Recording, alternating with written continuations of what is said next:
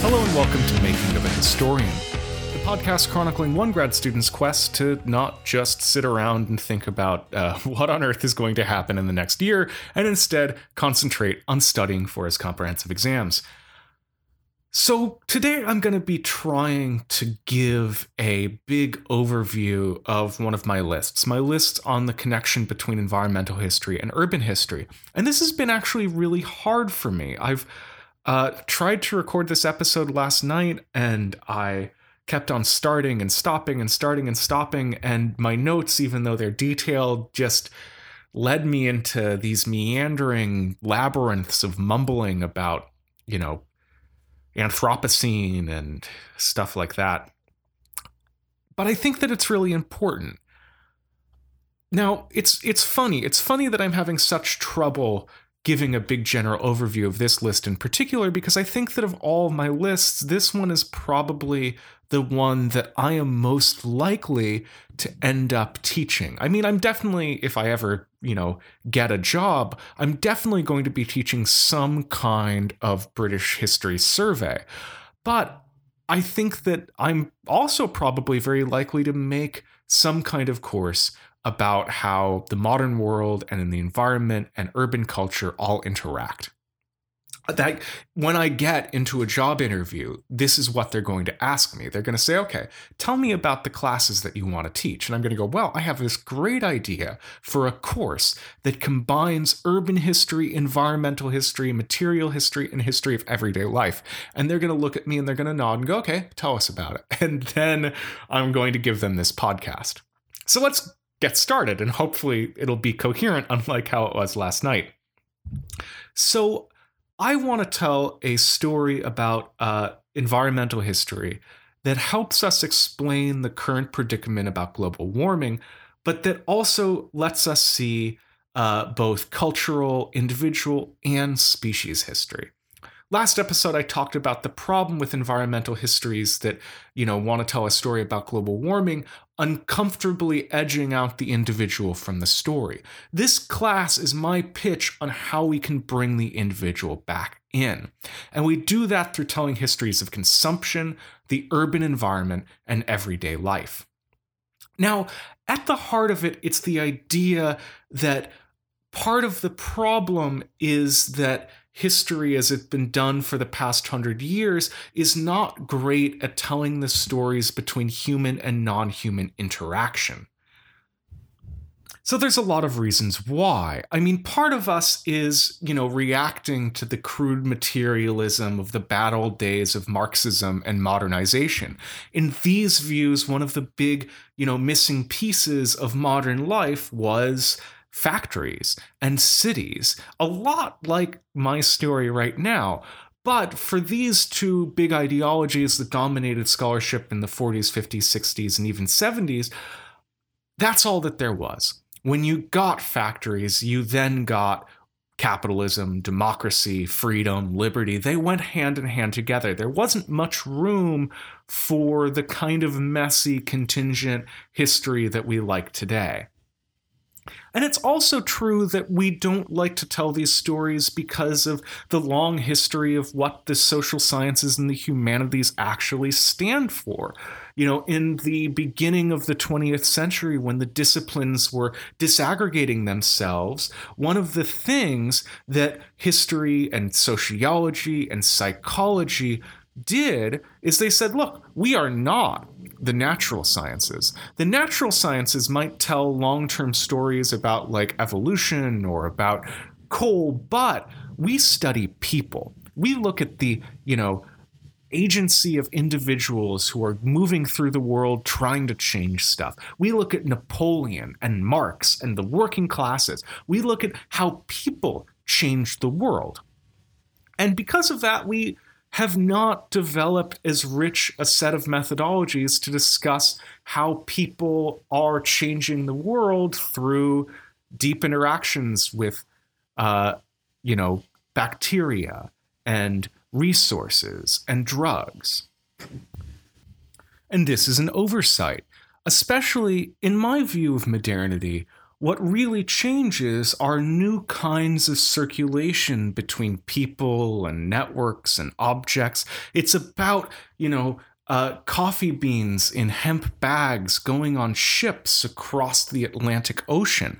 It's about miners in the north of England going into mines that are being pumped of water from steam engines and then mining coal to bring up to feed the steam engines and other steam engines. It's about those steam engines using rotary power to make cotton into a thread that is then woven with more rotary power, that's then made into cloth that is put onto wagons and shipped to stores, that's bought by women, that's cut by women, that's sewn by women, that's worn by men who go out into the street and wear these things on their bodies as badges of their male status. It's the deep interaction between all of these things moving around where they're constantly being given cultural tags and constantly bumping up against the everyday fact of their thingness.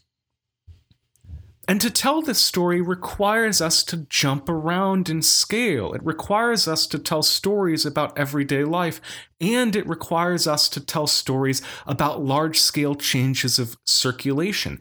And it requires us to tell the stories of ecological change. It requires us to tell the long-term history of why there are different types of plants on different continents, why cotton in South America and North America was better for machine sewing and weaving than cotton in Africa and Asia. And when we do this, which I've been attempting to do for all of these podcasts, but when we do this, I think that we gain another kind of perspective on the old story of modernization and the rise of the West. Far be it from being caused by any great mental shift. This is not a story of European genius. Far be it from being caused either by particularly wonderful institutions or particularly evil institutions. This is not a story of, the victory of capitalism because of property rights, and neither is it a story of the victory of capitalism because of warfare and evil. When I look at this, what I see is that Europe won because of a confluence of factors. Big one is that they had a lot of coal. And the second big one is that Europe sat between three world systems: the Americas, Africa, and Eurasia. And being at the center of this network gave it power. It gave it power to establish particular kinds of roles and basically skim off the top of what the modern world would be. They were in a privileged network position. And you can see this through the story of financial capitalism. You can see this by looking more concretely at where these things are going. Everything goes to London, an entrepot of trade, where the products of the world are packaged and sorted and re-exported. And these packages are, bought based on financial transactions that happen within the square mile of the city of London. These ships are insured based on commercial paper bought and sold in London. The decisions are made by people walking around in London and talking to each other in coffee houses there. The fashions that the men of the world wear to show that they are solid businessmen are the fashions that are popular within this square mile of London. And so it's my hope that by telling the everyday history of these cities, of these big cities, particularly London, that we can see more clearly the weird and non-human story of modernity that we are enmeshed in. So I think that we can tell this story maybe most clearly through my discussion of the changes in the night. So before the modern era, the night was a separate realm of being. At nighttime, places that in the day were public, safe, places of concourse and congress like markets and crossroads, in the night became no longer the property of the community. They became dangerous, liminal. They were the realm of witches and wolves and ghosts and highwaymen.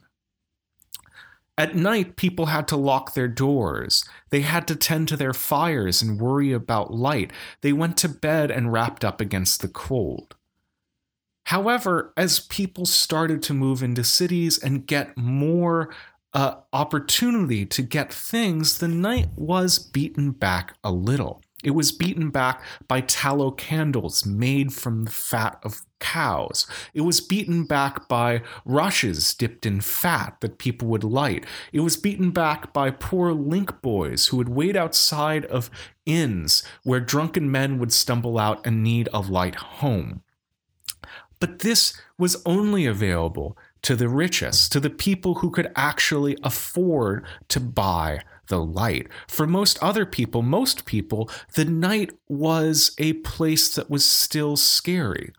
And because humans are humans, the rich then loved the night. They celebrated it. The Baroque rulers would show their power over day and night by making processions in which they amply illuminated the night with candles and burning brands, showing that they had the power to turn night into day. And rich people hung out at night in glimmering ballrooms lit by candles that were trimmed by servants. They worked all night and they slept through the day. Light became more public by a number of factors. First was a attempt to make the cities, especially the capital cities of Europe, beautiful and glimmering to show the power of the state. In the same way that the Baroque ruler showed his individual power through having his personal parties illuminated, so too did the modern state attempt to show its power over the natural world by illuminating its crowning cities. Paris became the city of lights, not just because it's a nice, pretty word, but because it paid a lot of money to make lamplights and employ lamplighters to make the streets not dark anymore. London did it, of course, in a different way. It was far more local. Local authorities would tax the ratepayers so that they would be able to buy streetlights. And these streetlights were lit physically every night by lamplighters who would walk from lamp to lamp with a long torch. Some scientific advancements, notably the discovery that burning actually happens through a thing, which they called at the time phlogiston, but we now know as oxygen, allowed people to improve lamps and look for new fuel sources. This led in the 19th century to better kinds of lamps and lights. Instead of just having a candle, which was smoky and you needed to trim, in the 19th century, people developed new kinds of lighting, most notably whale oil lighting, which you could imagine was pure. It shone a deep, white, crisp light. It did not need much tending. It didn't smell. It didn't smoke. Later on, people developed central illumination through gasworks, where coal was heated up so that the volatile chemicals, coal gas, would get released and then were collected and then were piped through people's houses and lit through central mains. And in this way, the darkness was beaten back. People did seem to have control over the night itself. It allowed people to imagine that the world could be conquered, that there would be a freedom from individual constraints, that we could stay up as long as we wanted to, that we could do work at night, that you could have factories that could continually produce things throughout the entire day, stopping only so that the workers could swap in and out, stopping only so that the machines could get repaired, stopping not for cold or for darkness or for rain. It allowed us to imagine that. But in imagining this, we of course forget that all of the stuff that helps illuminate the night comes from outside of the city, outside of this system. The night is chased back because coal is mined in the north, because whales are attacked in the Atlantic Ocean. The night is beaten back because we are stealing energy from the past and using it now to light our interiors. And despite this hope of turning the night into an eternal day, it doesn't work. Humans are animals and we need to sleep. We might, like undergrads, force ourselves to push ourselves to stay awake for as much as we can, but it doesn't work in the end. We need the same amount of sleep as we always did. Now, maybe these days we can ignore the changes in lights because of the seasons, but we cannot ignore the fact that when it gets dark, we get tired. We chase away the tiredness with electric lights and with TV and with coffee, but we can never chase it away completely. These natural desires, these natural needs are always, always just one step away, just outside, just a quick drive away from the city. Thanks very much for listening to this episode of Making of a Historian. If you like the show, rate and review us on iTunes, share us on social media, ask me a question on Twitter at MackieTeacher, MackieTeacher. Thanks very much to Duncan Barton for the image, and thanks very much to Jonathan Lear for the music. I'll be back this afternoon where I will be talking more about energy and society. See you then.